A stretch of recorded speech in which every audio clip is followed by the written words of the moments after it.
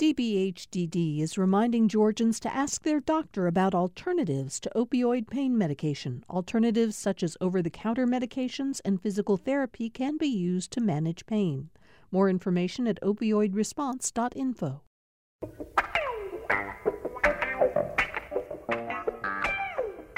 Welcome to Political Rewind. I'm Bill Nigut. As most of you who listen to the show regularly know by now, we do the show live at 9 o'clock and repeat it again at 2. Today, we're coming to you live at 2 o'clock for a variety of reasons, one of which is that the funeral service for Johnny Isakson has just gotten underway at Peachtree Road United Methodist Church. Mitch McConnell, the Senate Minority Leader, is expected to give a eulogy. So is Saxby Chambliss. His 3 children, Johnny Isakson's 3 children, were scheduled to speak. And we'll be keeping track of that service as it goes along and bring you parts of it if we can.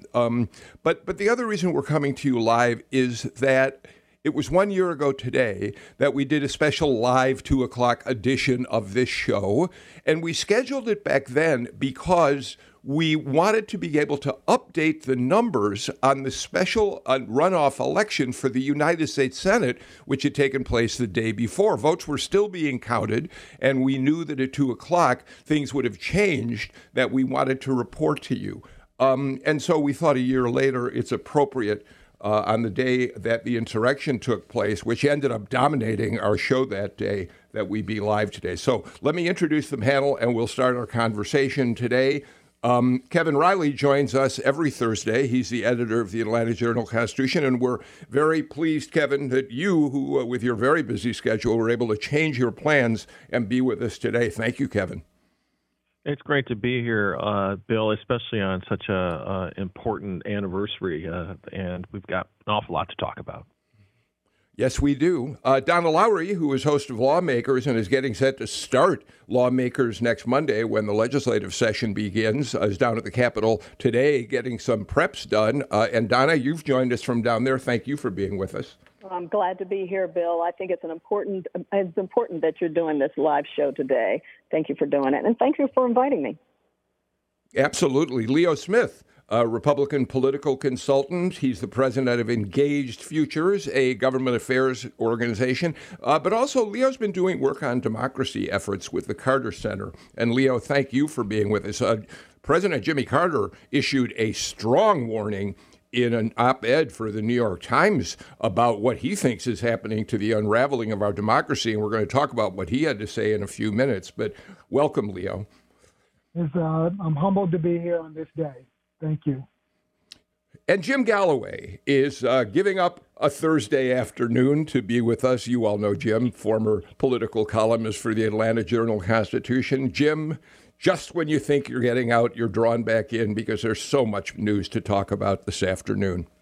Yeah, and I feel like I did a year ago. I started watching what was unfolding in the Capitol, and I just put my pen down. I stopped at the keyboard. I just couldn't do anything but watch. Well, thank you for giving me an opportunity to transition to how I'd like to start our conversation. 1 year ago this afternoon, as I said, we were beginning a live show in which we expected the conversation would be about how the election returns in the Senate runoff race were unfolding. But just as we were going on the air, just a little after 2, we got the first bulletins saying that there was a crowd gathering, an angry crowd gathering outside the U.S. Capitol, moving toward the building itself. And throughout the show, we updated what was going on to the point that we turned our attention almost entirely to talking about the events in Washington. Tamar Hallerman was on the show that afternoon. Fred Smith from Emory was on the show, Amy Steigerwalt. But I want to take you back. I'm going to play you 3 separate sound bites that unfolded. One, pretty much close to the top of the show at 2:06. The next about 10 or 12 minutes later. And then by halfway through the show, we realized how serious this was. We're going to listen to all those back to back and then talk about the events. We are now watching in Washington, mobs of people, protesters, pro-Trump protesters, who are attacking the barricades that have been set up at the U.S. Capitol. They are clashing with Capitol Police and I assume other law enforcement from other branches who are trying to fend them off. The Capitol, some sections of the Capitol are being evacuated. Amelia just sent me a tweet that came from someone who is in the Capitol right now who says, and has a photograph of it, protesters have now breached the United States Capitol.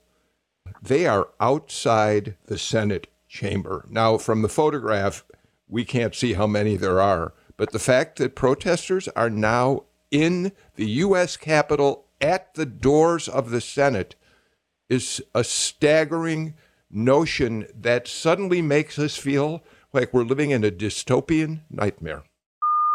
All right, Tamar, let me just give you some, there's another development. There is a further escalation. Okay. Our good friend and your colleague, Tia Mitchell, your Washington correspondent, is at the Capitol. She just tweeted that members of Congress are now putting on gas masks. So are members of the media. Tear gas has been dispensed in the rotunda, Tamar, in the rotunda of the United States Capitol. This is oh my God, heartbreaking and terrifying. Oh my God, yeah, that is terrifying. That's the. I'm sorry, I don't even have words right now. There's so much going through my head. I know that right now the chambers are kind of locked. House and Senate members are locked in their respective chambers along with the media. But until all of this gets dispersed, they're not going to be able to continue with this counting of the certification of the Electoral College votes, because eventually the Senate is going to have to cross through the rotunda into the House. So protesters are getting what they want. They're pausing the certification of these results, and it's terrifying what is happening.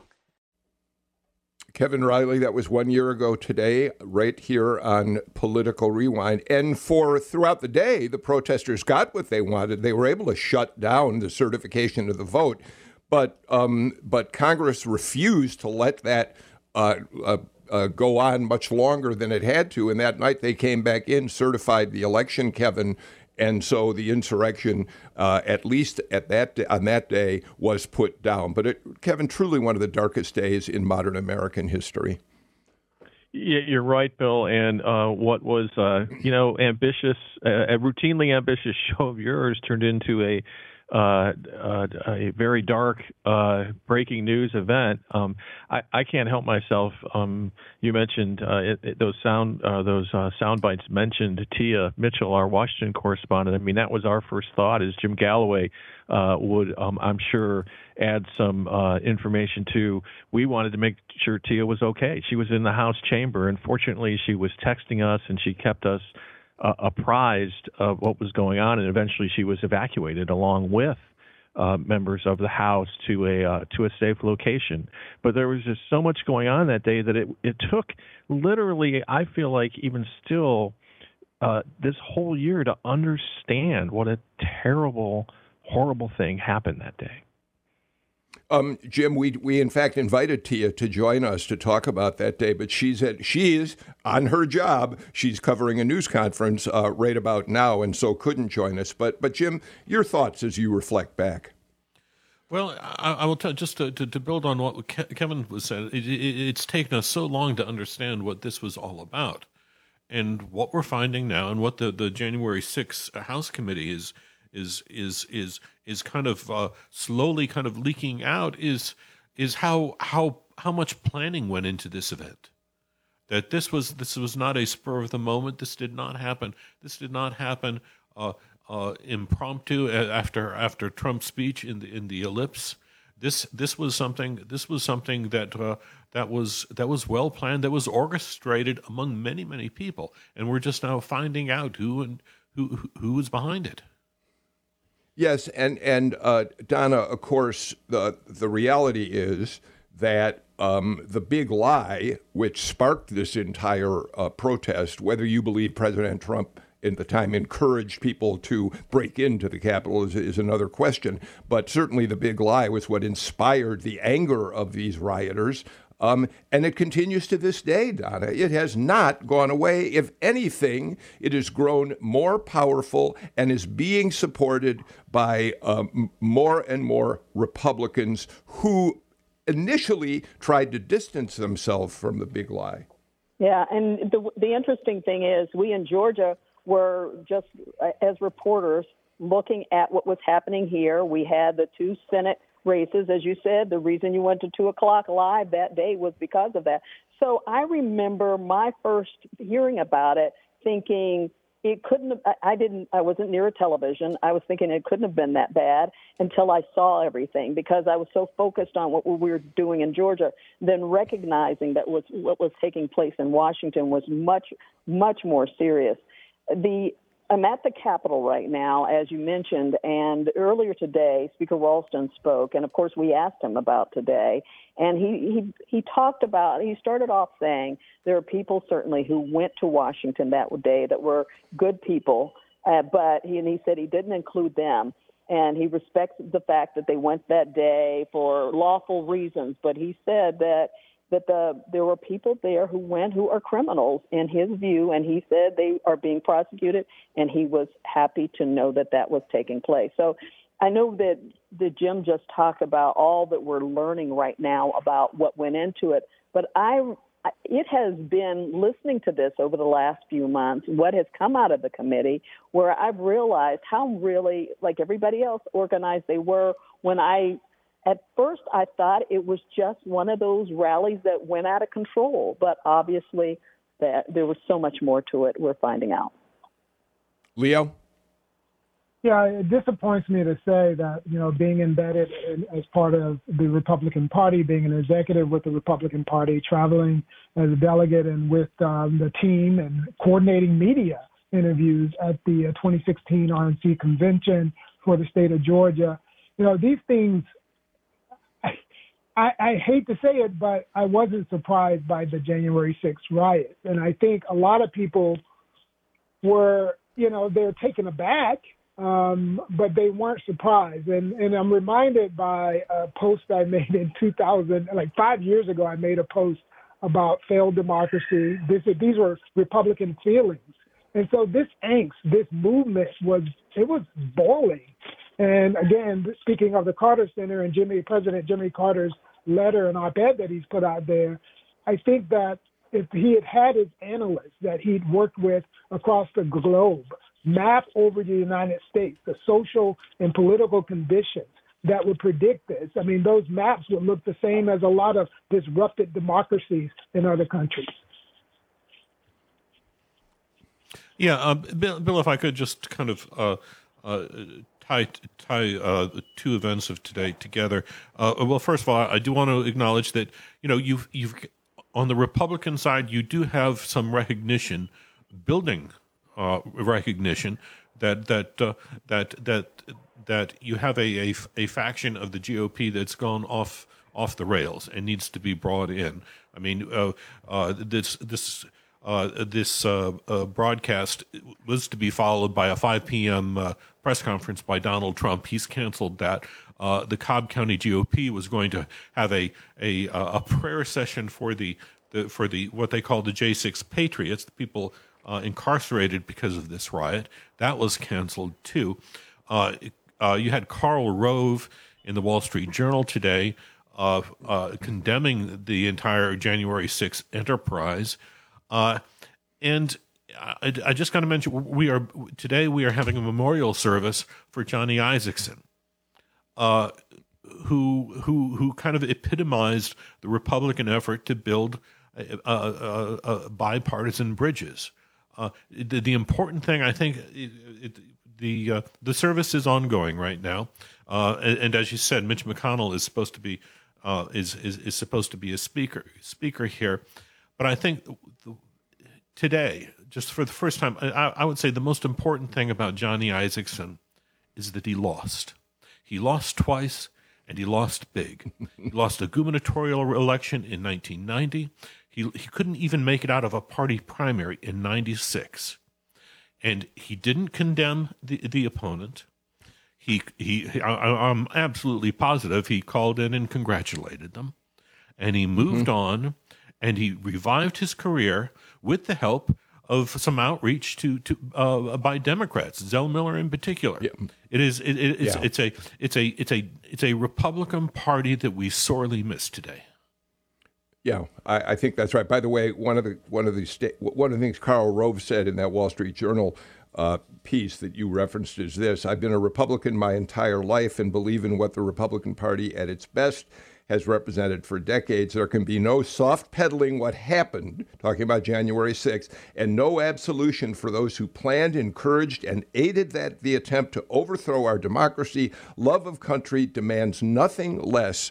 That's true patriotism. That's his message to Republicans. And of course, Karl Rove was one of the single most important political consultants and advisors to Republican presidents, George W. Bush particularly. Kevin, excuse me, Kevin, we also know that Jimmy Carter wrote a powerful and I think what might be an unprecedented op-ed condemning the attempts to retell the story of January 6th, to describe it as a peaceful gathering, as an Andrew Clyde, Georgia Republican congressman, has tried to do. And Kevin, let me just read, because it's important, a few words from the piece that Carter published in the New York Times today.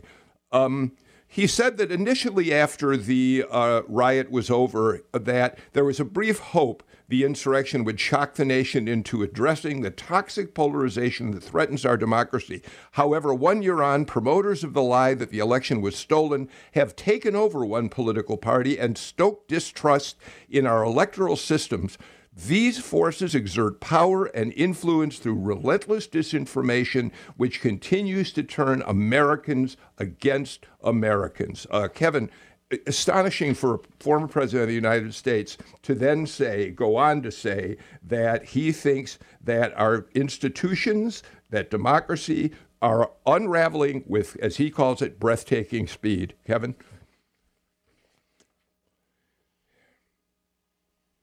Kevin? I think we've lost your audio.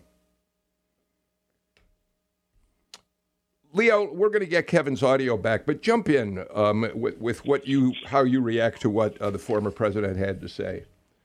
Yeah, there are a couple of things that's breathtaking to me about Jimmy Carter's op-ed and his commitment to this issue. One is that, there's a lot of things that he, being a very interesting and colorful person, from his Bible study teaching to his painting that he's really into, that you hear these stories about him. And yet we know the hard work that analysts, peacemakers have done across the world creating democracy, that for him to say what he's saying about America right now, that's really powerful. And that's what's moving to me, that a president, not just being a president, but the experience he has working on disrupted democracies, this just speaks just volumes. Jim? Yeah, and this you have to look at this kind of nationally. This was Carter's op-ed piece in the New York Times. I don't think they call it an op-eds anymore, but his piece in the New York Times was followed just hours later by this very impressive speech by Joe Biden in the U.S. Capitol where the riot had occurred, and it was his first. It was his strongest take on Donald Trump's participation in this to date, even though he didn't mention the ex-president by name. But he made many of the same points that Jimmy Carter did. I think a little more flamboyantly. I mean, I think he said the rioters had put a dagger at the throat of American democracy, which is much further than Carter went. But still, you had a former president and a current president saying that the future of America was on the brink, and that's quite frightening. Yeah, it's very frightening. Donna, I think we have to look at the state capitol, where you're coming to us from today, and point out that just this weekend, the Atlanta Journal-Constitution published a really powerful and comprehensive look at the events that preceded the insurrection and how Republicans have dealt with the big lie even in the months after the insurrection. And Donna, one of the things that article reminds us of is that there are Georgia legislators who back then and to this day continue to support this theory that the election was stolen. You've got Brandon Beach, who used to be considered a moderate Republican, a guy who knew how to work across the aisle for the best interests of business in the state. You've got Burt Jones running for lieutenant governor in the state Senate, who continues to perpetrate this notion of a big lie. William Ligon, who's now stepping down, but nevertheless has been a big force in promoting the big lie. And Congressman Jody Hice, now running for a state office. All of them, among others, who kept perpetuating the big lie, Donna. Yes, and you didn't mention Vernon Jones, who had a press conference here yesterday, who is running for governor. So he will be down here also. We're expecting him to be down here a lot. Yeah, so it'll be interesting to see how this session navigates all of that. And, you know, the speaker today said he really didn't have the stomach for basically, I forget how he said it, but basically trivial stuff, right? And I don't know how he is going to view it on the House side. But as you know, Lieutenant Governor Jeff Duncan on the Senate side is absolutely still in favor of making sure everybody knows it was a big lie. And in his press conference yesterday, reiterated the fact that there was no fraud. So you're going to have these two different allegiances down here on the Republican side. And I have a feeling, as we saw during the special session, that the Democrats are just kind of pull back for a while and kind of watch what's happening within the Republican Party down here in terms of this one issue. And Kevin, we're going to see, of course, this play out in the primary campaign between Brian Kemp and David Perdue. David Perdue said, right as he announced his challenge of Brian Kemp, he said he would never have certified the Georgia election. Brian Kemp, as recently as this week, in an interview with Axios Atlanta, said he stands by his condemnation of the January 6th insurrection and stands by his inability. He stands by the fact that he couldn't intervene and try to elect to appoint a new slate of electors. And you're going to see this playing out in that gubernatorial primary.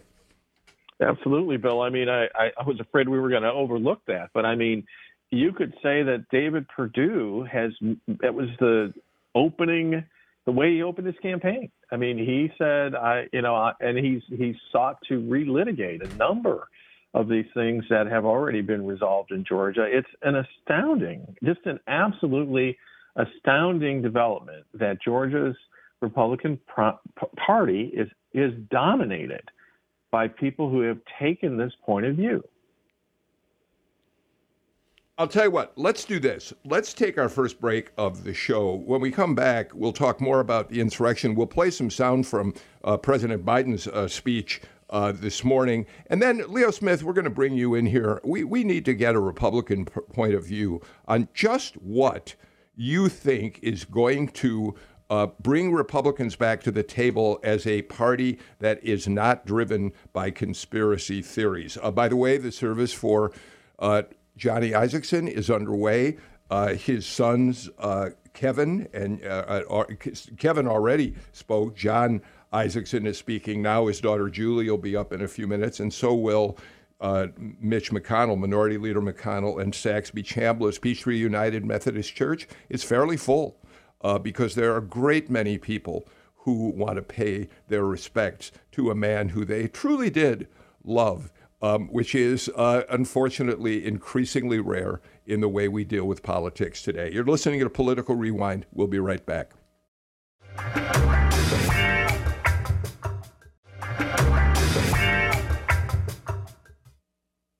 Kevin Riley, Donna Lowry, Jim Galloway, Leo Smith join us today for Political Rewind. We're really taking on two stories in our special live 2 p.m. broadcast today. One is talking about the insurrection 1 year later. The other is we're following the funeral services for Johnny Isakson taking place right now at Peachtree Road United Methodist Church. During the break, I tuned in a little bit to his daughter, Julie, who said when people asked what it was like to be the daughter of Johnny Isakson and who he was as a leader, she said, I just knew him as Dad, the guy who used to let me beat him on vacation in made-up card games. We'll see if we can find time to tune into a little of that service during the show today. Let's listen to Joe Biden, a little bit of President Biden. He was very strong, as we've already said, in his condemnation of President Trump. For the first time, I think, drew a very, very hard line connecting the insurrection to Donald Trump. Let's listen to just one of the comments he made. The former President of the United States of America has created and spread a web of lies about the 2020 election. He's done so because he values power over principle, because he sees his own interest as more important than his country's interest, than America's interest, and because his bruised ego matters more to him than our democracy or our Constitution.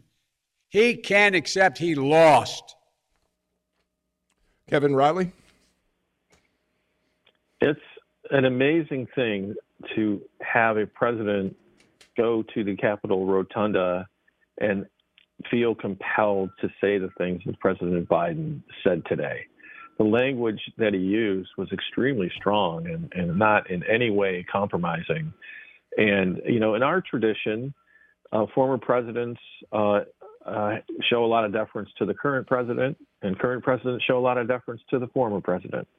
And to this point, I think Biden had been reserved in his comments. You could argue that he had been reserved in his comments about former President Trump, but he really cut loose today.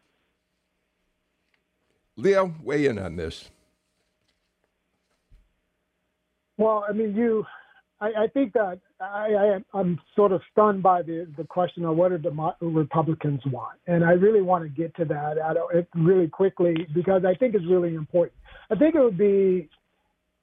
we would be missing some of the point if we don't acknowledge that Republicans had a lot of concerns before Donald Trump. And those concerns were expressed. I mean, you remember even Brad Raffensperger presented a piece of legislation to walk alongside counties that were having trouble managing and doing the professional work of elections. That was before the election, before January 6th. And so I think it's important. One of the solutions that we have in order to get Republicans to act in a pro-democracy way is to really focus on democracy. Both sides need to focus on how do we make better democracy. Not to say to Republicans, there was no fraud. Well, there is fraud in elections. There was not enough fraud to overturn the elections. But from a Republican perspective, I think it's important to hear Republicans, conservatives, say that they have concerns about the way democracy was going, even before Trump. And that's not just Republicans. According to Pew Research, lots of people have concerns about democracy and which way it's going. So we need to have a discussion in America on how to make democracy better, how to make it more resilient. And I think when you do that in an honest way, you'll get to some of these fears that Republicans have, including, yes, the racialized fear of the party is largely dominated by white Americans who fear that things are changing so quickly. And in part, this political nonsense that is going on amongst the Republican Party is really a fear of white people and a way of life. Jim, I'm going to let you weigh in, but let me just respond to something Leo said and let you also comment. It's one thing to say that there have been concerns about the increasing toxicity of American politics, which has been going on for quite some time. Some people say it goes back to Newt Gingrich and his ascendance as a leader of the U.S. House. But it's another thing to talk about the big lie and the overt efforts to make disinformation the centerpiece of how you fight against the other side. But Jim, go ahead with whatever comments you want to add to this. Yeah, look, I will. I agree with Leo, and I think at bottom, what this is we are struggling to create a multiracial democracy where everyone is allowed to participate. You have a white dominated GOP that doesn't see the future in very good terms in its current iteration. It needs to change. But that being said, you don't solve this problem by claiming that there are thousands and thousands of dead people voting in Georgia, and then when we find out that it was only 4 people, and their ballots were cast by their spouses after they died, and maybe quite a few, maybe a majority of them were Republican. That doesn't wash it. I'm very concerned with really, I would say maybe the next 18 months within the GOP, and how they deal with it, and what are the prospects of people like Brad Raffensperger, Chris Carr, even Brian Kemp. If their futures are dimmed this year, then I think we are in for a world of hurt. And Donna, you're going to see this battle play out throughout the legislative session, obviously. Again, because the Perdue-Kemp battle is going to force people to take sides. Many of them, not all of them, are going to. I assume people like David Ralston are going to try to keep their distance. Nevertheless, you're going to see Kemp and Perdue each try to outflank each other to the right. We've already seen Brian Kemp make his showcase piece of legislation, at least in his first initiative, be a bill that will allow people to carry guns openly or concealed without any permit at all. And we're going to see other pieces of legislation, as you well know, that some of which are continuing to be driven by the big lie. Other election bills are going to come forward, right? Yeah, absolutely. So, of course, the governor presented his concealed carry and his bill dealing with concealed carry yesterday. And then you've got other issues like the critical race theory that has divided up some people in the party. Speaker Ralston said today he still wants to look at some things. He didn't come down on one side or another. So we're going to see a lot of that during this legislative session, where some people are just going to have to try to toe the line when it comes to their allegiances on one side of the GOP or the other.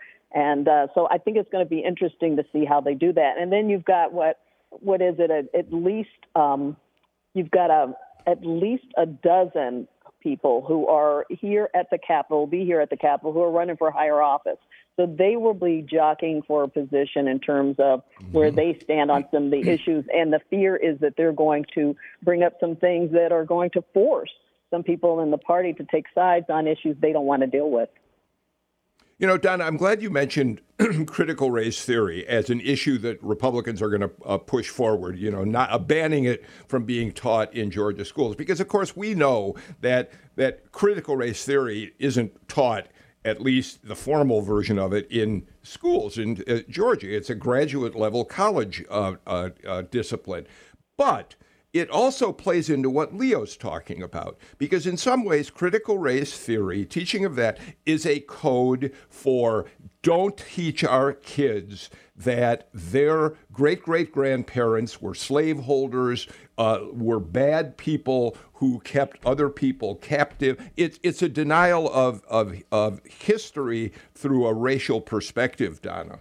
Yeah, and as Leo pointed out, and Jim too, that it is a way of trying not to recognize the change in diversity in this country, and of certainly what we've seen happen in Georgia, where we're almost 50-50, 51% white at this point. I think the census came out. So I think it is a way of getting around all of that, not recognizing the changes that are taking place and making that a part of what people are are talking about on a regular basis. So it's not really dealing with the issue. It's trying to fight what is the change that has taken place by not by coming up with these other issues, critical race theory and what happened on January 6th, the big lie, all of that.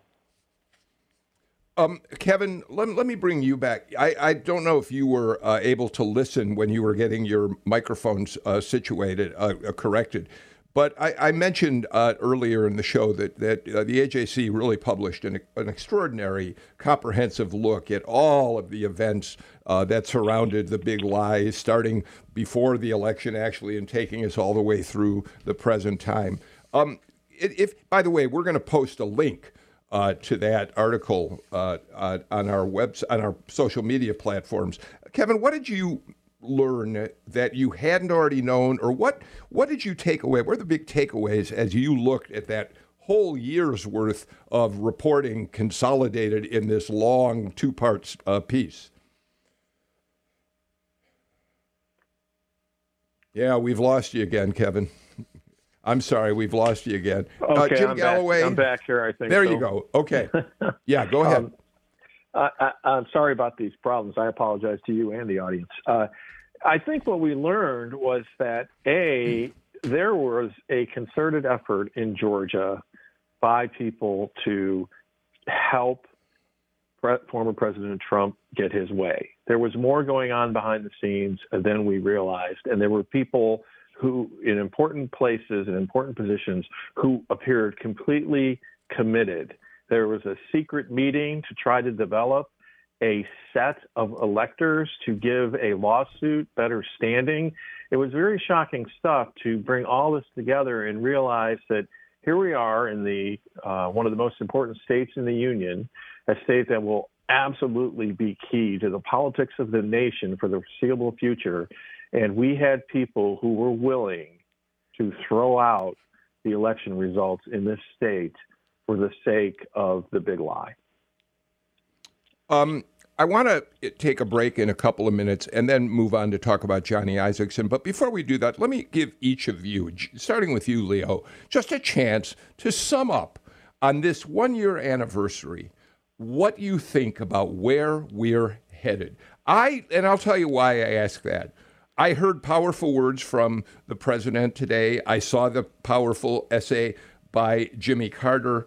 But my concern is I don't quite see how anything is going to turn around the toxicity, the extraordinary partisanship. It feels to me like they really are all just words, sincerely spoken, but not sending us in a better direction. Leo and then Jim. Yeah, my concern is as alarmed as both President Biden saying they want rule or ruin, or as President Jimmy Carter said, they want to win at any cost. And the answer is to yes. Yes, because they feel their form and their ideas of democracy are threatened, that these are real issues to the people who are supporting Donald Trump. They have learned these things mostly through manipulation and misinformation. So when you look at structural issues in democracy, which includes media, journalism, capitalism, and the influence of capitalism, that we don't have really a shared capitalism like it could ideally be, that we have sort of a monopolistic type of capitalism, all those things are making a lot of people have distrust of governance, of capitalism. We've got to deal with those root structural issues that impact the way people manipulate democracy. And then we can have a more virulent, and we can have a resilient democracy when we deal with those underlying issues, from race to capitalism to how we actually educate people. All of that is important. Jim, let me give you the last word before the break. Yeah. I will tell you what the thing that bothers me the most is that the most ardent champion of democracy on the Republican side is from Wyoming. I very much wish that Liz Cheney were from the South, that she had a larger voice. What we're lacking here is someone on the Republican side, someone, maybe of a George W. Bush stature, maybe a senator, a senator. Give me a senator, a Republican senator with something to lose, speaking up for democracy. And I'm not getting that. I think that's important, and I want to point something out, Jim, that you and I talked about before the show started. When the U.S. House today paid tribute to the fallen men and women, people who were either injured or killed in the insurrection, and also reminded us of what happened on that dark day a year ago, there was only one Republican member of the U.S. House in the chamber for that commemoration as Speaker Pelosi spoke, and that was Liz Cheney. And her father, Dick Cheney, was there with her. So it reinforces exactly what you're saying, Jim. Where are the Republicans who are going to stand up and try to help restore us to a system based on truth and fair play? Let's take our final break. We'll come back and we'll talk about Johnny Isakson. Saxby Chambliss is speaking at the service right now.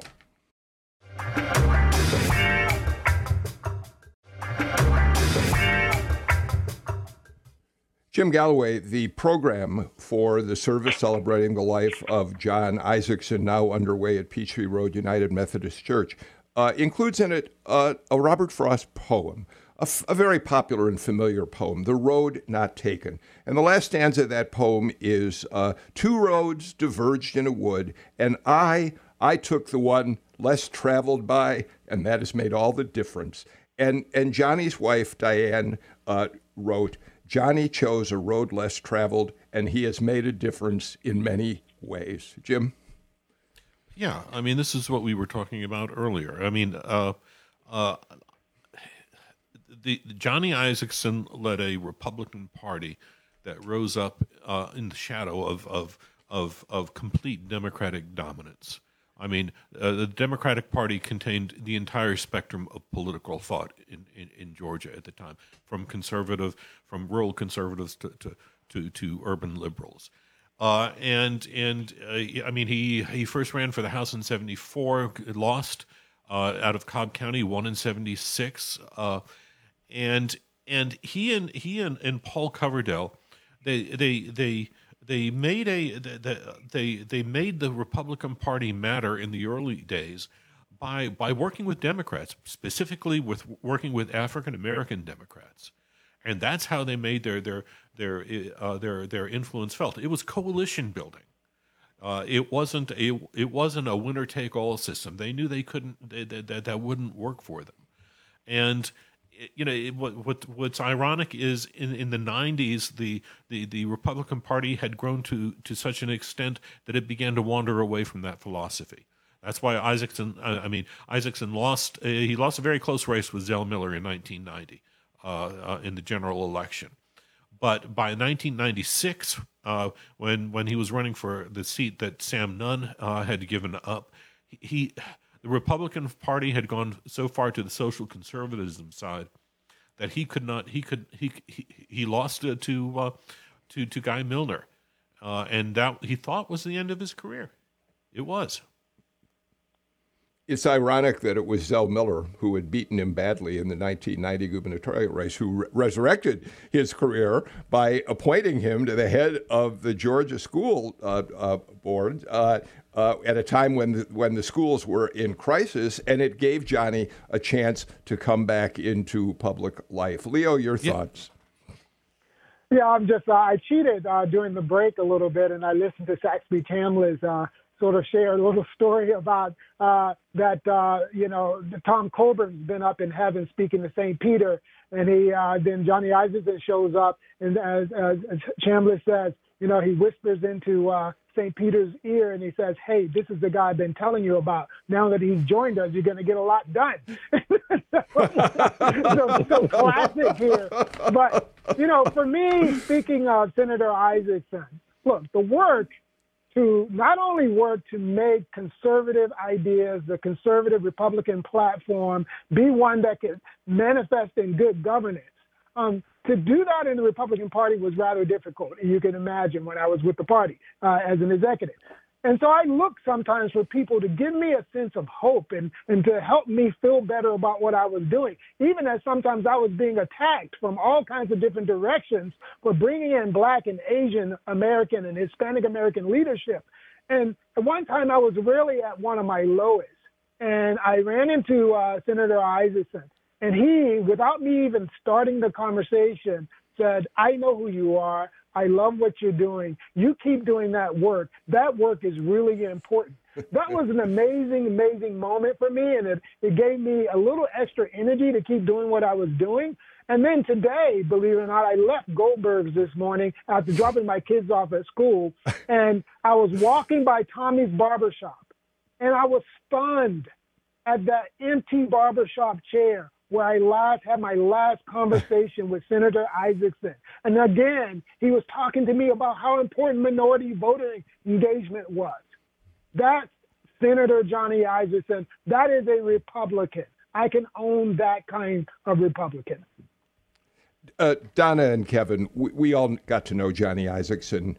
We covered him, but we also got to know him as a person. And yes, I get it. There are people who will listen to the show who think that Johnny Isaacson was just another Republican. He wasn't forceful enough in his condemnation of Donald Trump. We've heard all that. And there is something to some of that. He was, after all, a Republican first. But he also, Donna, was invariably respectful of the people he dealt with. As a journalist, you could ask him tough questions. He never ever got angry with you. He talked to you in a respectful, decent way. There's no question that whatever else you think about him, Johnny Isaacson was truly a lovely and caring human being. No, absolutely. He always answered the questions. He was always very respectful. I've said it on the show before, and you just mentioned when he was appointed by Zell Miller to be on the Board of Education, the State Board of Education. As an education reporter, I work with him a lot. And I can't tell you that at least 2 or 3 times I called him and asked him to meet me for an interview. And he'd say, "Oh, Donna, just come on over to Northside Realty and just tell me when you're here, and I'll just walk on down and come over to the camera." And he did. And he always asked about my family. He was great. You may people who didn't get to talk to him personally saw him as a politician and a Republican politician. But when you talked to him one-on-one, you felt his warmth, you felt his caring, you felt that he was working for you and not just, looking past you when he was talking about what he wanted to do and what he cared about, Bill, when I came here about 11 years ago to the AJC, I got to know Senator Isaacson almost right away, and it was just a simple thing. I had an occasion to be in Washington, and I called him up, and he invited me over to his office. And when you were there at his office, and many of us had this experience, he acted like he must not have a single other thing to do the entire day while he was talking to you. Never rushed a conversation. And as we have found out, and Jim could back this up, that is a rare thing indeed. In fact, now it is a Republican talking point to refuse to talk to members of the media.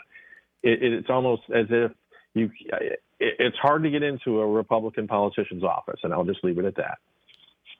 Jim, you and I had a pretty interesting experience with Johnny Isaacson shortly before he retired. People had been after him over and over again to say, "Why aren't you more critical of Donald Trump? You obviously don't agree with many of his policies." And Isaacson was cautious about that because he wanted to try to get things accomplished.